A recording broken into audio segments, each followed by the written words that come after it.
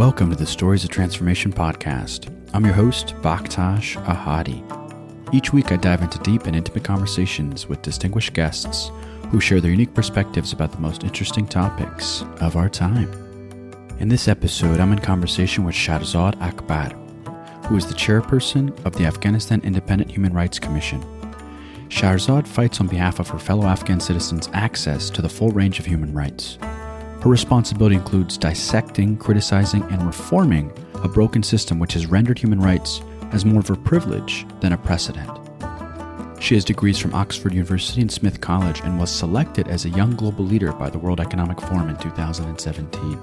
And in our conversation, we discuss the importance of understanding context in different human rights projects around the world, as well as finding the strength to keep going even in the face of daily adversity. We also tap into what literature, art, and storytelling can teach us about our shared humanity. And lastly, we discuss what it means and what it takes to be a leader of a human rights initiative in the context of war during these peace negotiations with the Taliban.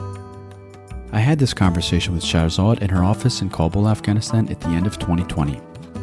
If you enjoyed this conversation, please share it far and wide, and as always, leave a review wherever you get your podcasts. So without further delay, I bring you Shaharzad Akbar.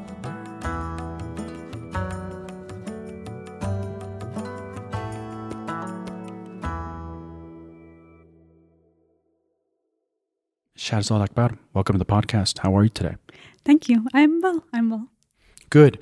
Shaharzad, can you tell us where we are right now? Describe where we're sitting, if you could. Sure. You're now in the Central Office of Afghanistan Independent Human Rights Commission in my office. And it's a very big office for one person, actually. But yeah, it's usually where I spend most of my time, I must say. I don't have a lot of movement, partly because of security, but partly because of COVID-19 and the nature of world right now, where you do a lot of things virtually. Mm-hmm.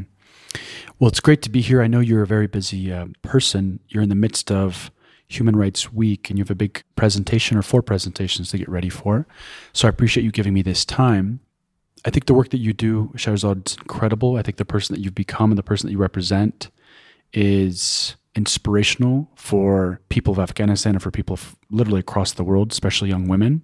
And you're a beacon of what it means to be somebody who fights for human rights. And I think the work that you do is commendable, and that's the reason why I'd like to speak with you. And so the way I like to start my conversations is by asking my guests, in their own words, how do you describe who you are? Okay. Well, thank you for those kind words. I'm not sure I deserve them. There are many people in Afghanistan, especially in the situation of conflict, that are doing much more important work, and they are more at the front lines of what we are trying to do. I am privileged in many different ways compared to those people, activists who are working across Afghanistan. In terms of how I describe myself, I am a human rights activist. I am a mom. I love literature. I love culture. So I have had the fortune of working on those areas as well, but I think mainly a human rights activist and a mom. Now, let's talk about your background, the way your life has kind of taken shape and how that has kind of informed who you are now and informed the way you see the world and informs your relationship with the world. And so could you kind of talk about, where you're from and the time frame in which you were born and kind of what was happening in your world at that time? I was born in 1987 in Jawzjan, Afghanistan, in North Afghanistan. And a lot has happened in Afghanistan and the world, and the world since I was born. Major changes, new challenges that we have to confront as a humanity, and then we have to confront as Afghans here. In my lifetime in Afghanistan, my country, which is a central theme in my life, working for Afghanistan, being an Afghan is very, very important to me. Since I was born, my country has always been in conflict, unfortunately. So I have seen the society fragmented around different kinds of identities. So ethnic identity, which mainly shaped the years of civil war in Afghanistan, Mujahideen period, early 90s, late 80s. And later, other forms of conflict as well, around where religious identity became very prominent as a tool for mobilization and later as a justification for conflict. However, also it has been a period of, 87 to today, it has been also a period of greater connection of Afghanistan to the world in many ways. So Afghanistan opened up to the world, and Afghans also went to many different corners of the world. And I think both migration and then this opening up post-2001 really transformed Afghanistan, really changed Afghanistan. And it impacted me as a child and a teenager, and now, as a professional woman working in this country. And this period, I think Afghanistan came to, for the first time really to this center stage of global issues, global discussions in post-2001. International involvement and international engagement in Afghanistan was really a different form of engagement than before compared to our history. We tried to define a new relationship to the world, one that's not only about, invasion and defeating invasions, but more about collaboration, partnership. And, a lot went wrong in that partnership. I think there was a lot of misunderstanding, a lot of misconception about what that's about and what the goals of this partnership with the world is about. And, of course, a lot of corruption and waste, but also a lot of good things happened as a result of this changed relationship with the world. It meant that opportunities opened up for groups and segments in society that weren't available before. It meant greater social mobility across Afghanistan. It meant that we were more exposed to the global discussions around key issues, like human rights being top among them, to the extent that we were never before. So the world came to us, and we also had us being all around the world. During the years of the conflict, many people went and settled in different countries, and they kept their relationship with their communities in Afghanistan. So they also, when visiting, when engaging, they brought new things to our communities, to our families. And I think so in that sense, it has been a period of almost constant change since I was born for Afghanistan. Thank you for that response. Thank you for that nuanced kind of understanding of what's going on. And so I think people often forget that in a post 9/11 world, people and countries went to Afghanistan, but I think it's important too that there was an opening up of Afghanistan, right? So not only was there exposure from, NATO forces, ISAF forces here in Afghanistan, but there was also an opening up because the timing of that was when the internet really took place and really took hold. Mm-hmm. And so many Afghans in general, older and younger, their eyes and their minds opened to what was possible. And so I think it'd be really great to kind of understand, given the fact that you were born in this country, raised in this country, help us understand what Afghanistan was before the opening up of it. Help us understand what Afghanistan was like during the darkest moments and during the violence. What did it feel like to live in this country before you knew that violence was not the norm? What was that like? Some of my earliest memories, for instance, when I was 6, 7, 8, was related to either news of violence or then violence itself. But then we went through a period of civil war, which was really, I think, destroyed a lot in this country, and then Taliban period.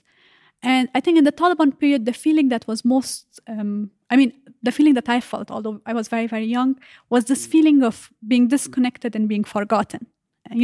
Afghanistan being disconnected from the rest of the world and Afghanistan being forgotten by the rest of the world because outrageous things were happening. Women were being flogged on the streets. Women were being stoned.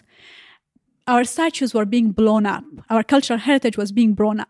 And it was not something that was happening anywhere else in the world. I mean, even in very extreme Islamic regimes, Iran being an example, just neighboring country, this wasn't the case. Afghan women were forced to cover themselves completely while in public or always be accompanied by a man, by a male relative. And that also very strictly defined what the relationship needs to be. So it felt like, where are we? Where is hope? And my parents lived here during the war as well. And during the war, our strategy was, we were internally displaced basically. So we would go wherever. We went to the north because there was limited security and opportunities for us to go to school and continue to learn and be educated and have a relatively peaceful life. But once Taliban took over, we saw no place for ourselves in this society because we were mostly girls, and our parents didn't feel like we could study or we were recognized as humans under this regime. So we migrated to Pakistan. So it was a very specific feeling of like looking at the future and having no hope, because you didn't know, will the Taliban change? Will they be overthrown? Will this be the case now for the rest of our lives? And if this is the case for the rest of our lives, where will our country stand? I mean, when other people are busy, other countries are busy strategizing how to expand access to healthcare, how to improve the quality of their education, how to improve their curriculum, how to better use technology, our government is obsessed with how long someone's beard is and how covered a woman is in public. So Right. it seemed quite bleak. Right. That said, that doesn't mean that right now is, a period of great hope. There's a lot of uncertainty. There is a lot of fear. There's a lot of concern. But that moment felt particularly hopeless for me as a child, yes. And what's interesting about what you're sharing is, in retrospect, compared to what life is like now in Afghanistan, it seems very bleak. And it was very bleak and dark. And Afghans describe it as the darkest period in all of Afghan history and all of world history in some sense. But what's really interesting about human beings and what's really curious about the human condition is that even in the darkest places, human beings know how to find the light. And so I'm curious to know if you could share a memory or two or moments where you as a child, as a young girl growing up in Afghanistan, was able to find moments of light. It was for me a lot about books. Books were very central to my upbringing, and literature was very central to my upbringing. And so that was my escape. I would read books. I would read fiction. In fiction, I would find our common humanity, that people, when you look at across human history in different situations, in different positions, an old man in Russia or a young woman in a concentration camp in Germany, or, someone fighting against occupation in Africa, in different places in the world, that there was a lot that we had in common. That this is not the first and the last time that difficult periods come and people fight and people get through these difficult periods. And that as humans, we have this ability, this capacity to survive hardship, to survive challenges, and to make it through to something better. So that helped a lot. Music helped. We always had music as part of my upbringing at home. We listened to music. We listened to classical Afghan music. We didn't have access, especially before 2001, to a lot of world music. But after that, we tried to also kind of listen to world music as well. But music and literature was really helpful. I remember kind of evenings when we would just get together and talk about books or do what we call mushairat, these poetry. I don't really know how to explain it in English, but you read a poem and then the other person reads a poem, and you can decide that these poems would be about a specific subject, or that the last letter of the poem that you read should be the beginning of the poem that other person reads, like sort of competition with poetry. Anyways, we would do mushairas, or we would talk about books, we would talk about history, and these things I think helped us and my family specifically. I can't generalize this experience, obviously, but yeah. No, what's wonderful about books and music is that they both allow the human mind to escape. Yes. They allow the human mind to go to a place that is far from the present. Yeah. And so what you're describing is, although you were finding joy in these moments, they were experiences of joy based on an experience of escapement. Yeah. Which is really curious. Yeah.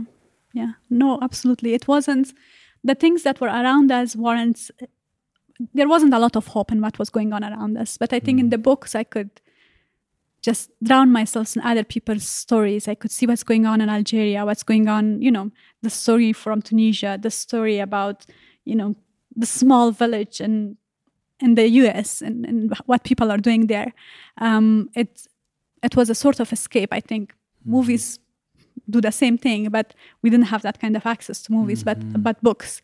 And also I think it was important because when you are living in a country and under a regime that seems so different It's important to remember that common humanity, that, people all around the world have some shared goals and ambitions and aspirations, that same things can make them happy and sad, and this was important to remember, to not feel like we are so isolated. I once read that an author, he said the reason why he writes books and the reason why he writes is because he wants his words and his books to make people feel like they're not alone. Yeah. And the idea of having a story of adversity and tribulation and loss makes others feel as though they're not alone. Because what's interesting about human beings and the human condition is that everybody suffers to some degree. Yeah, absolutely. And what's interesting is, being here in Afghanistan, speaking to people is, I tell them that life in the United States isn't that great. Yeah. People in the United States still suffer too. Yeah, absolutely. The idea of, mental illnesses and mental health in the United States is going through the roof, especially now with COVID. Yeah. And it's because of this idea of isolation that you referred to. Yeah. What's wonderful about the United States is that people have the ability to do what they want, when they want, how they want, whenever they want. Yeah. But the detriment of the United States too, especially for people like you and I that come from a collectivist culture, is that you're also alone sometimes, a lot of the times. Yeah. And that's very difficult for many people that come from collectivist cultures. So I think this is a great way to kind of talk about how you see the world through an anthropological lens and how that maybe informs the work you do as a human rights activist and as a leader here in Afghanistan. How do you kind of think about culture and what culture means and how to change culture? Those are really, really big questions, but things that I keep obsessing about because of my training, but also I think because of my upbringing, because I was exposed to different cultures at a young age. Not only because of moving from Kabul to a village, because of the conflict, and I saw, oh God, villages are so different. The way people organize their lives and things that people eat. I mean, when I went to the village and I was very young, I saw people keeping chickens and cows, and all of that was fascinating to me because here in Kabul we lived in an apartment building. Of course, I didn't have that kind of exposure.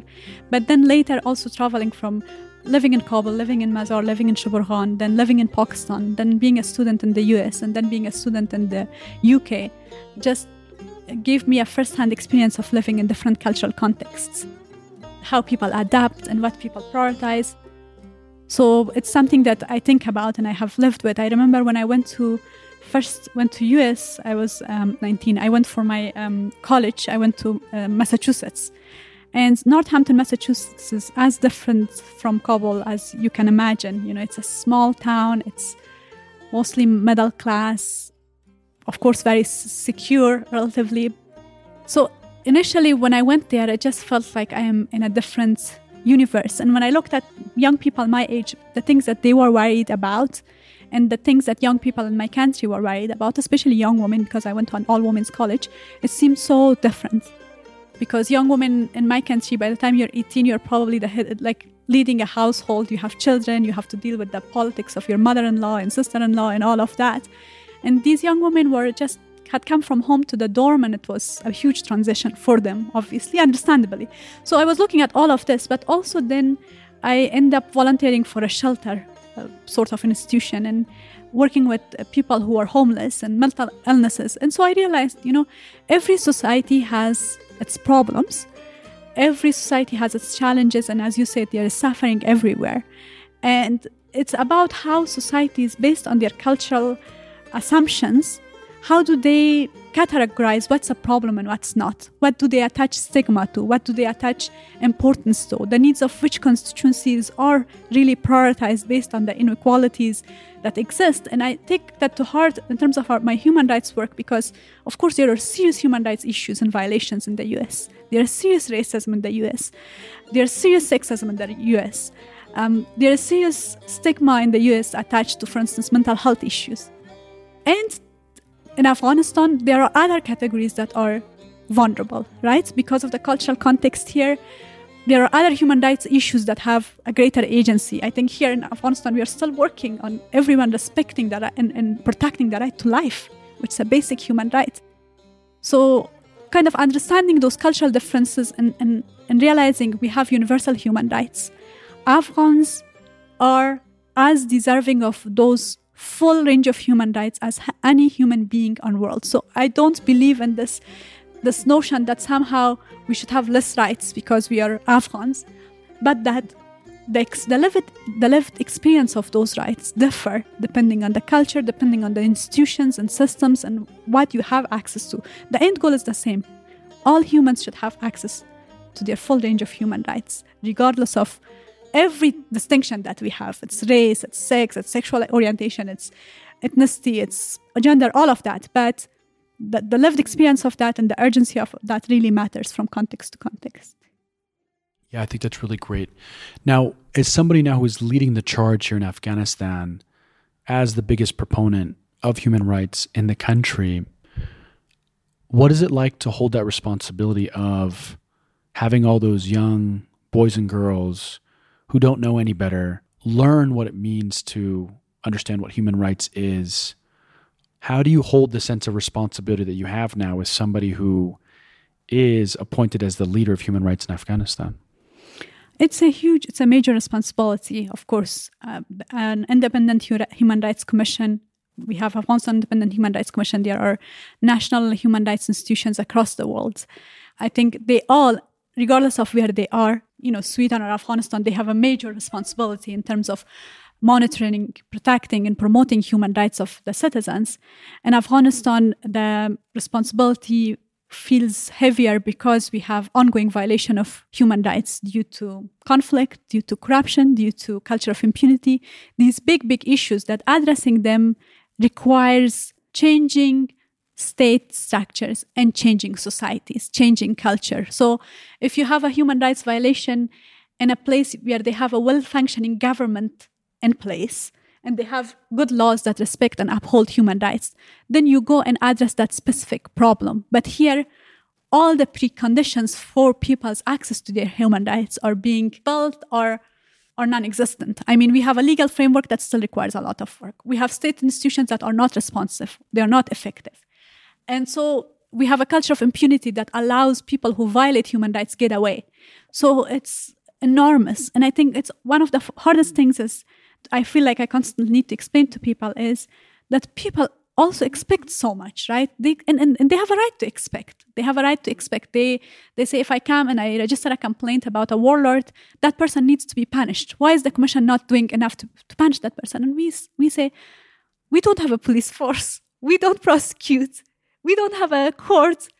We can follow up. We can go to the authorities, but you have to have all these systems functioning better. We are working on getting the government to improve these systems, but then it requires a really huge collective effort to improve the human rights situation in Afghanistan. And the first step is to stop the violence. The first step is to respect human rights, all Afghans' right to life.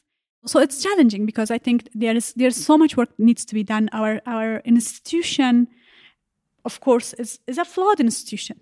We have a lot of work to do to become a better institution ourselves. I and my colleagues try every day, but we are also working in extremely challenging, like everyone in Afghanistan, extremely challenging context. There was a discussion a few days ago with a donor to the commission, and they had written this report, this obligation hasn't been met in this way and this. And my colleague was telling me, are they forgetting that we lost 2 of our colleagues in June, and this has mental health implications for all of us? By everyone, we are expected to function as if it's business as usual, as if this is a normal situation. This is not a normal situation. We don't live in a normal situation. We all have spent a huge amount of time thinking about how to stay alive. And that means that energy and that time and that resources are not spent on making things better. And I think this is the context, and that all of us operate, not just us. But I think this is an important context for human rights work in Afghanistan. So if you're thinking about staying alive every day, and the bloodsheds not only in the countryside with the fighting with the Taliban and ISIS and the different terrorist groups that exist throughout the country, but also here in Kabul, where every day every other day there's a bombing or two, if not three. This is the norm here. Yeah. And when you do fall and somebody, a colleague, a neighbor, somebody dies unexpectedly, too early, how do you bounce back? Yeah. What is it that you do specifically that allows you to be so resilient? Yeah. How does that happen? It's hard. I think I always worry about us as a society becoming indifferent to loss. Resilience is important, very important, but it's also important to grieve. I think it's very important to grieve. It's very important to acknowledge the pain of loss, because unless we really acknowledge, unless we really find ways to grieve, this will be normalized. That's my fear, right? This will be never for the families themselves, of course, when you lose a loved one, but for the greater society. And I think the more we speak about the pain of this loss and the trauma that it causes us as a society, the more we bring urgency to ending this war. Every day I have to read reports about violations of human rights, so about different stories of victimhood. This morning I started reading a report about child deportees from Iran and how they are before being deported to Afghanistan, Afghan children, 15, 16 girls, boys, how they are sexually abused and often raped. And it's hard. It takes a huge emotional toll on all of us, on all my colleagues and me, and I think generally the Afghan public. How do I bounce back? Well, I don't think we have a lot of options. So I try to think about the fact that if I say I'm going to give up, what does that mean for me personally? Am I just going to stay home? Like, is that what am I going to do now? How is that going to help me with my grief? How is that going to help me with my anger about everything that's not going right? And what's the implications of that? If I say I give up and I'm in a position of privilege, relative privilege, what does it mean for people who don't have that option to give up? Their livelihood depends on confronting these atrocities on a daily basis. So one of it is really actually not having option. The other is that I believe Afghans deserve better. I believe Afghans deserve for all of us to do more for them. So even what I try to do is insufficient. So when I am in grief, I try not to let grief to paralyze me. I think that's one of the biggest challenges I face personally as an individual, because grief can be paralyzing. Sometimes it can feel like, what's the point? What's the point of all of this? If tomorrow another young person will be killed, what's the point of all of this? And I try to avoid that. I try to find other ways to grieve by trying to do more, by reading poetry, talking to friends, talking to family. I do get stuck for 1 or 2 or 3 days sometimes in that everything is pointless situation. But then I try to find a way out. And I think in trying to find a way out, my whole upbringing helps with that, because when you live in a situation and you're constantly trying to survive the situation, you develop tools to overcome that. That's part of survival. What are some of those tools? Is it escape and engagement? Is it escape in the context of what you shared earlier about your upbringing in terms of music and poetry? And is it engagement in terms of speaking to people who have also lost so they don't feel like they're so alone, or you don't feel like you're so alone? Is that what you're referring to? Well, some of the tools for me, I mean, a big part of it is my work. Trying to make impact, trying to raise a voice, trying to put a marker in the sand saying, this happened now. So, for instance, in dealing with civilian casualties, with loss of our own colleagues, I think every step that we take amplifying the voice of victims of war in Afghanistan helps me with my grief, because I feel like I'm not being silent. I'm trying to do something about this. So some of it comes from actually my work and thinking more strategically about the work and how it can be done better. Some of it really comes from looking at my colleagues and getting inspired by the work they do, or the work of other inspiring people in Afghanistan, media, other people who are on the front line standing up for these values, kind of trying to find hope in the work that they do and the impact that they have. It really helps. And then personal tools, like, as I said, poetry and sometimes just, opening Netflix and watching some really fun but meaningless show. Sure. It's all escapism in some sense.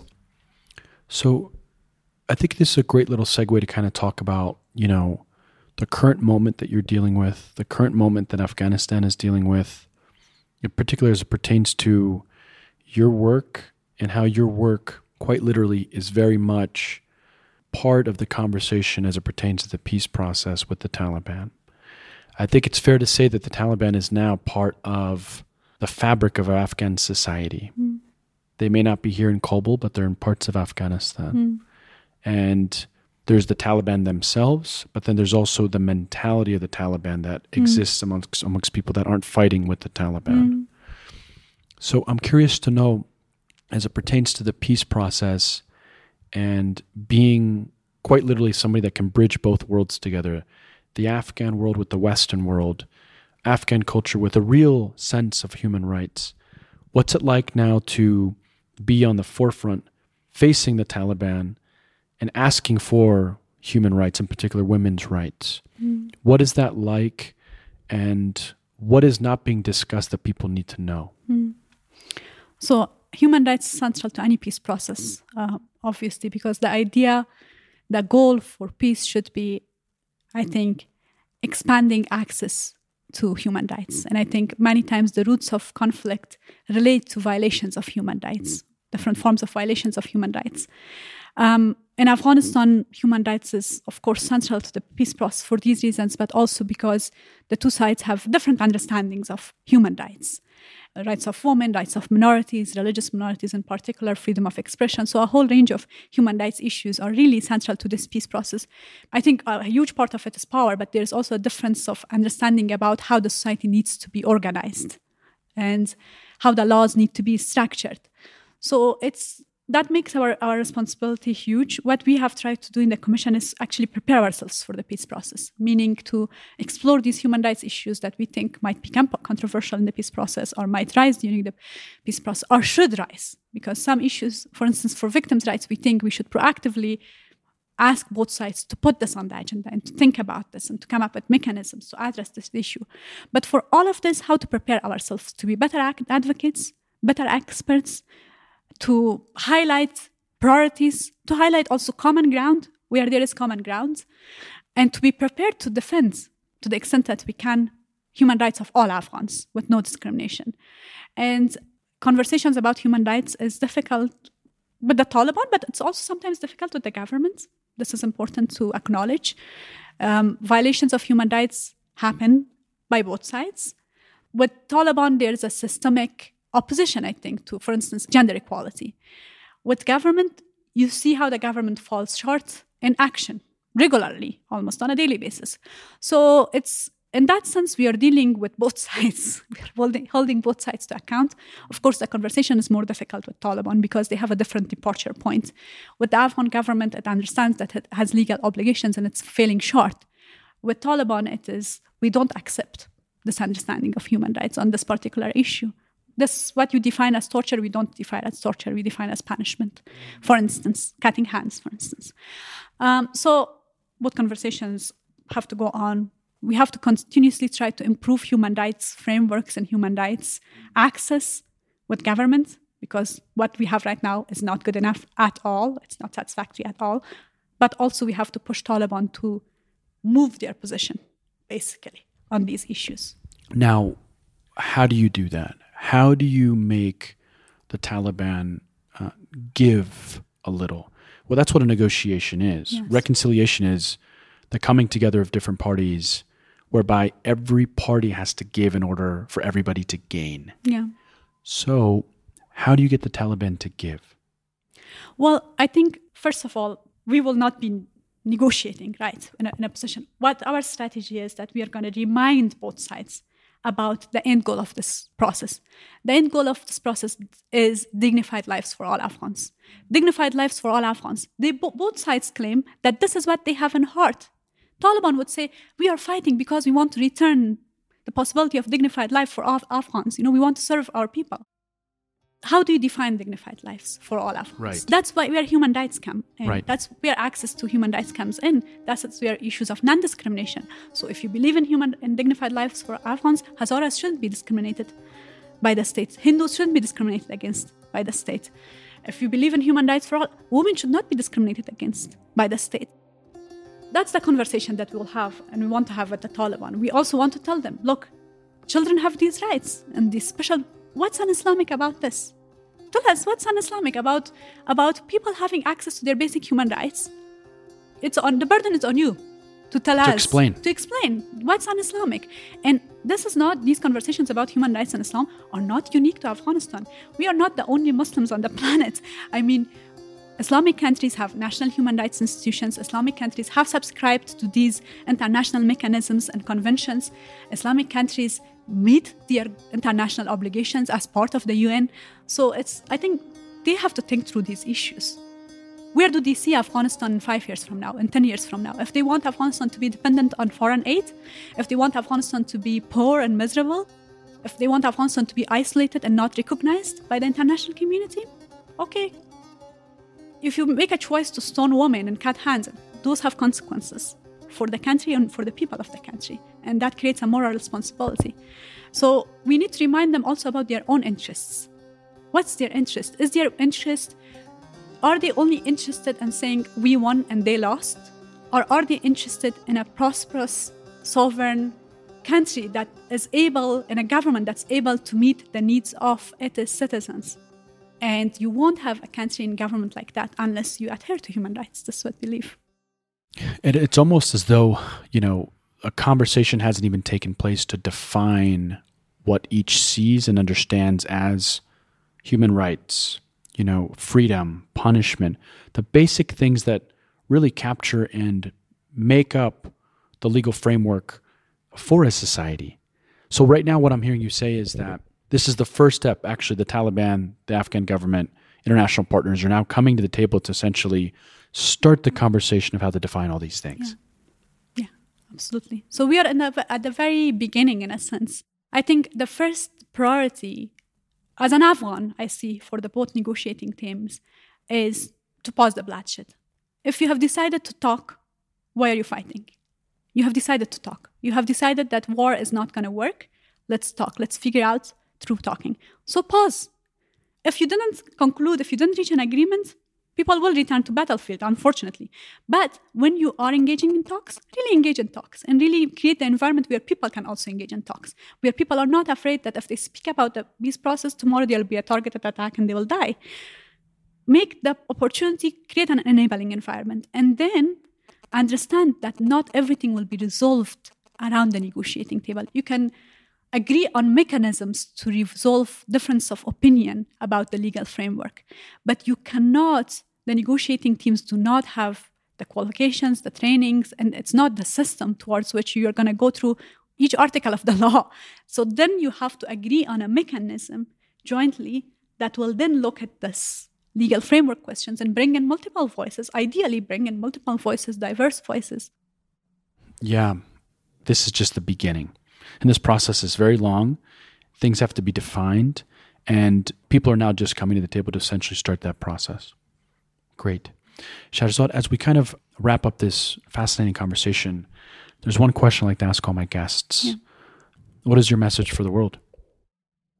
I think there is now greater acknowledgement and realization that we are all interconnected, right? I mean, climate change is impacting us all. 9/11, in a way, impacted us all. COVID impacted us all.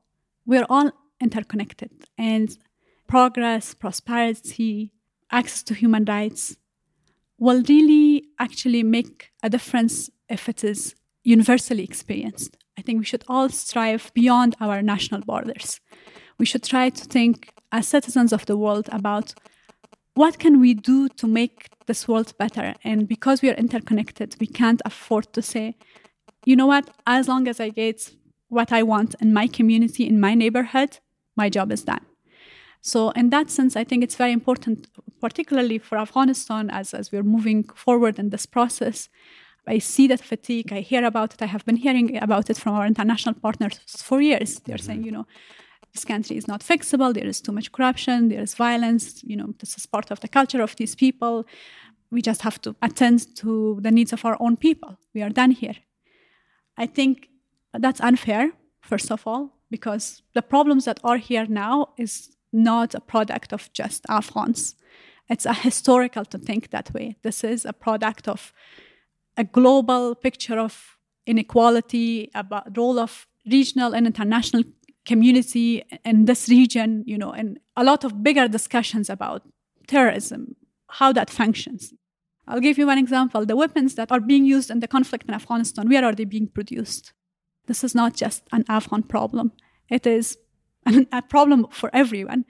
And so I think we are at that moment where there are more Afghans who are ready to take charge for the future of Afghanistan. So I appreciate that shift in global discussions about Afghanistan, international community discussion about Afghanistan, about Afghans taking more responsibility. Absolutely. Hold us accountable. We are responsible for our country. We have to take more responsibility. But this has to be an exchange. This has to be a partnership. This can't be, okay, we both tried something together. It didn't work. Now we are out. Deal with it yourself. Yeah, I think that's important to know. Shaharzad, Akbar, thank you for the work that you do, and thank you for being the light in the darkness. Thank you. You're very, very kind. If you enjoyed this conversation, please leave a review wherever you get your podcasts, and as always, please share it far and wide. This podcast is made possible by a superb group of individuals. Specifically, this podcast was produced by Joe Ganjemi, digital marketing by Catherine Ahn, artwork by Mashida Hadi, and theme music by Qais Esar. You can find us online via Stories of Transformation on Instagram, Twitter, and Facebook, where we have an online community named the Stories of Transformation Group. In this group, we discuss topics related to the human condition. Please join us. We'd love your engagement. Thank you for your support, and see you next time.